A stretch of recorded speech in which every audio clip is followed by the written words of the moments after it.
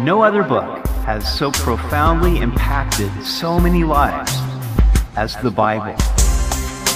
Welcome to Simply the Bible, the Through the Bible teaching program of Pastor Daryl Zachman of Calvary Chapel, Treasure Valley. Today we see where Josiah continues his reforms and spiritual revival by destroying idolatry in Samaria and fulfilling an ancient prophecy. He also restores the Passover celebration. We hope you'll join us as Pastor Daryl continues in 2 Kings chapter 23 on Simply the Bible. It was the twilight of the nation of Judah, but God had raised up a very special king who renewed the people's commitment to the Lord. King Josiah made great reforms to Judah. He tore down the idolatrous altars in the high places where the people engaged in illicit, individualized worship to pagan gods. Now Josiah moved up north to continue his spiritual house cleaning. We continue in 2 Kings chapter 23, verse 15.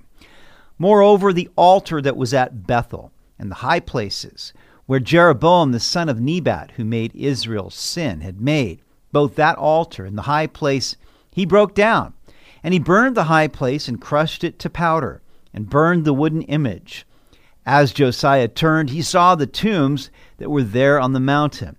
And he sent and took the bones out of the tombs, and burned them on the altar, and defiled it according to the word of the Lord, which the man of God proclaimed, who proclaimed these words. Then he said, "What gravestone is this that I see?"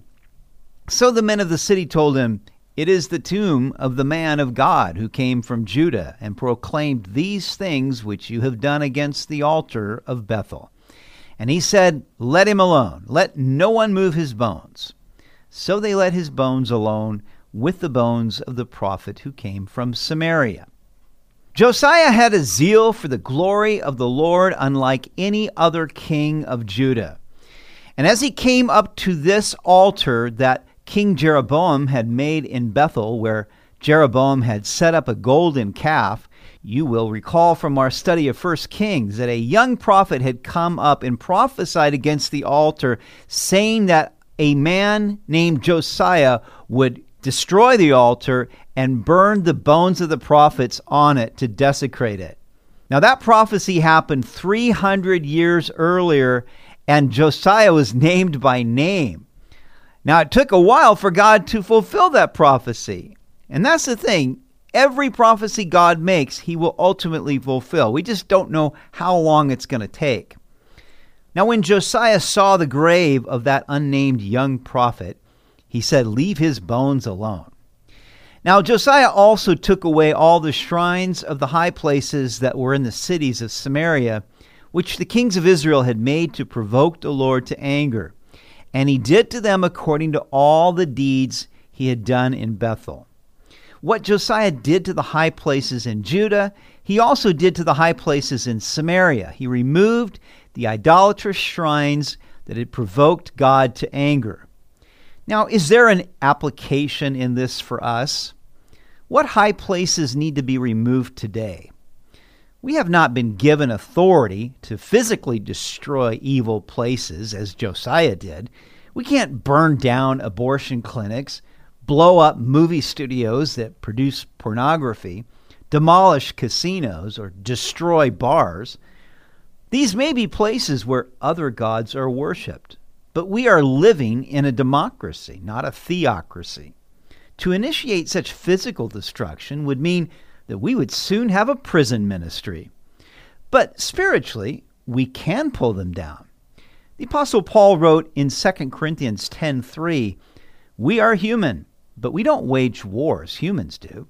We use God's mighty weapons, not worldly weapons, to knock down the strongholds of human reasoning and to destroy false arguments. We destroy every proud obstacle that keeps people from knowing God. We capture their rebellious thoughts and teach them to obey Christ." Prayer and the Word of God are our spiritual weapons to destroy the works of the devil in our age.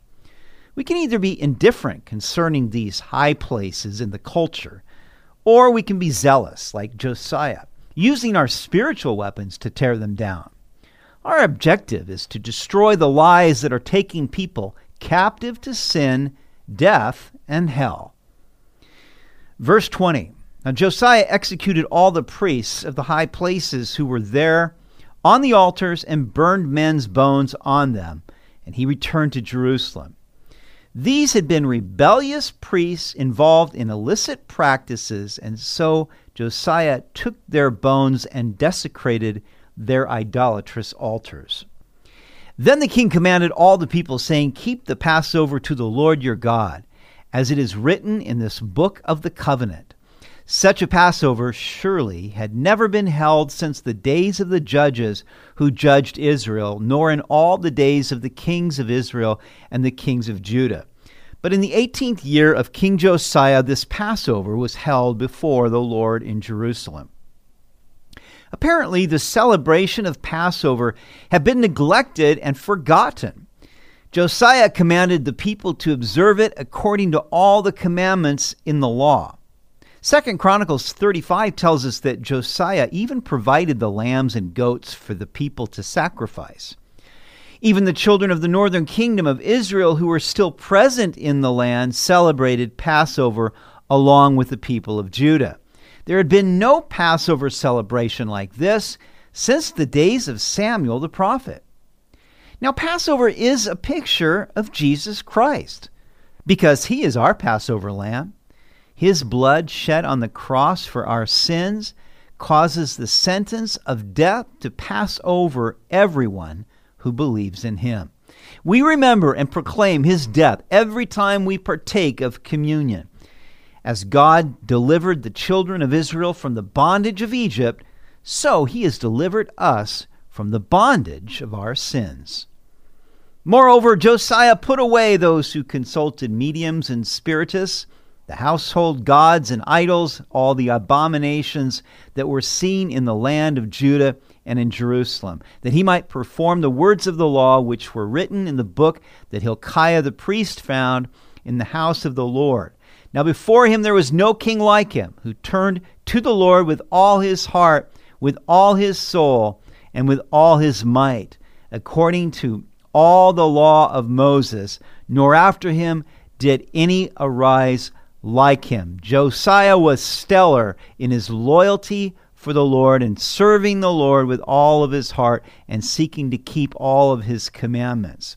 Josiah was all in and he went all out for God. Now I wonder what would happen to our nation if everyone who calls themselves a Christian turned to the Lord with all their heart, with all their soul, and with all their might. We would see a revival like the world has never known. You see, Josiah was a bright light in the twilight of the history of the nation of Judah. Judah was coming to an end, but there was this last great revival before its demise. Nevertheless, the Lord did not turn from the fierceness of his great wrath, with which his anger was aroused against Judah because of all the provocations with which Manasseh had provoked him. And the Lord said, I will also remove Judah from my sight, as I have removed Israel, and will cast off this city, Jerusalem, which I have chosen, and the house of which I said, my name shall be there. The sins of the nation had reached a point where God's judgment was inevitable. Now the rest of the acts of Josiah and all that he did, are they not written in the book of the Chronicles of the kings of Judah? In his days, Pharaoh Necho, king of Egypt, went to the aid of the king of Assyria to the river Euphrates, and King Josiah went against him. And Pharaoh Necho killed him at Megiddo when he confronted him. Then his servants moved his body in a chariot from Megiddo, brought him to Jerusalem, and buried him in his own tomb. And the people of the land took Jehoahaz, the son of Josiah, anointed him, and made him king in his father's place. In 2 Chronicles 35, we read that Pharaoh Necho sent messengers to Josiah, warning him not to meddle in this affair, because God had commanded him to come. But Josiah wouldn't listen. And this was the cause of Josiah's death. There was a very great mourning made for him, and even the prophet Jeremiah wrote laments for him. Now here we have the story of a righteous king who meddled in affairs that he shouldn't have been meddling in. And that just shows us that can happen to any of us. We can find ourselves fighting not the battles that God has called us to, but our own battles, putting our nose where it really doesn't belong. And if we do that, we do it to our own harm. Jehoahaz was 23 years old when he became king, and he reigned 3 months in Jerusalem. His mother's name was Hamutal, the daughter of Libnah, and he did evil in the sight of the Lord, according to all that his fathers had done. Now Pharaoh Necho put him in prison at Riblah in the land of Hamath, that he might not reign in Jerusalem, and he imposed on the land a tribute of 100 talents of silver, that's 7,500 pounds, and a talent of gold, that's 75 pounds. Then Pharaoh Necho made Eliakim, the son of Josiah, king in place of his father Josiah, and changed his name to Jehoiakim. And Pharaoh took Jehoahaz and went to Egypt, and he died there.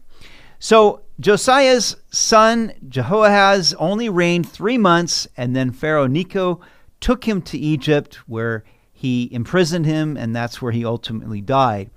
And Pharaoh Necho took Josiah's other son Jehoiakim and made him king. So Jehoiakim gave the silver and gold to Pharaoh, but he taxed the land to give money according to the command of Pharaoh. He exacted the silver and gold from the people of the land, from everyone according to his assessment, to give it to Pharaoh Necho. Jehoiakim was 25 years old when he became king, and he reigned 11 years in Jerusalem. His mother's name was Zebudah, the daughter of Pedaiah of Rumah. And he did evil in the sight of the Lord according to all that his fathers had done. So both these sons of Josiah, Jehoahaz and Jehoiakim, were evil sons. They did not follow in their father Josiah's righteous footsteps. Now, as the inhabitants of Judah lived in dark days, so we are living in dark days. We are moving downhill fast as a nation. The sins of immorality, greed, violence, and blasphemy continue to mount up. And I cannot see how this trend can continue without God bringing judgment to our nation. How desperately we need a revival in the twilight of our nation, such as Judah experienced through King Josiah. But will it happen? I pray that it does. In the meantime, let's make sure that we are part of that righteous remnant that remains faithful to the Lord. Let's be all in and go all out for Jesus. You've been listening to Simply the Bible, the Through the Bible teaching program of Pastor Daryl Zachman of Calvary Chapel, Treasure Valley. For more information about our church, please visit our website at calvarytv.org. To listen to other episodes, go to 941thevoice.com or check out our iTunes podcast.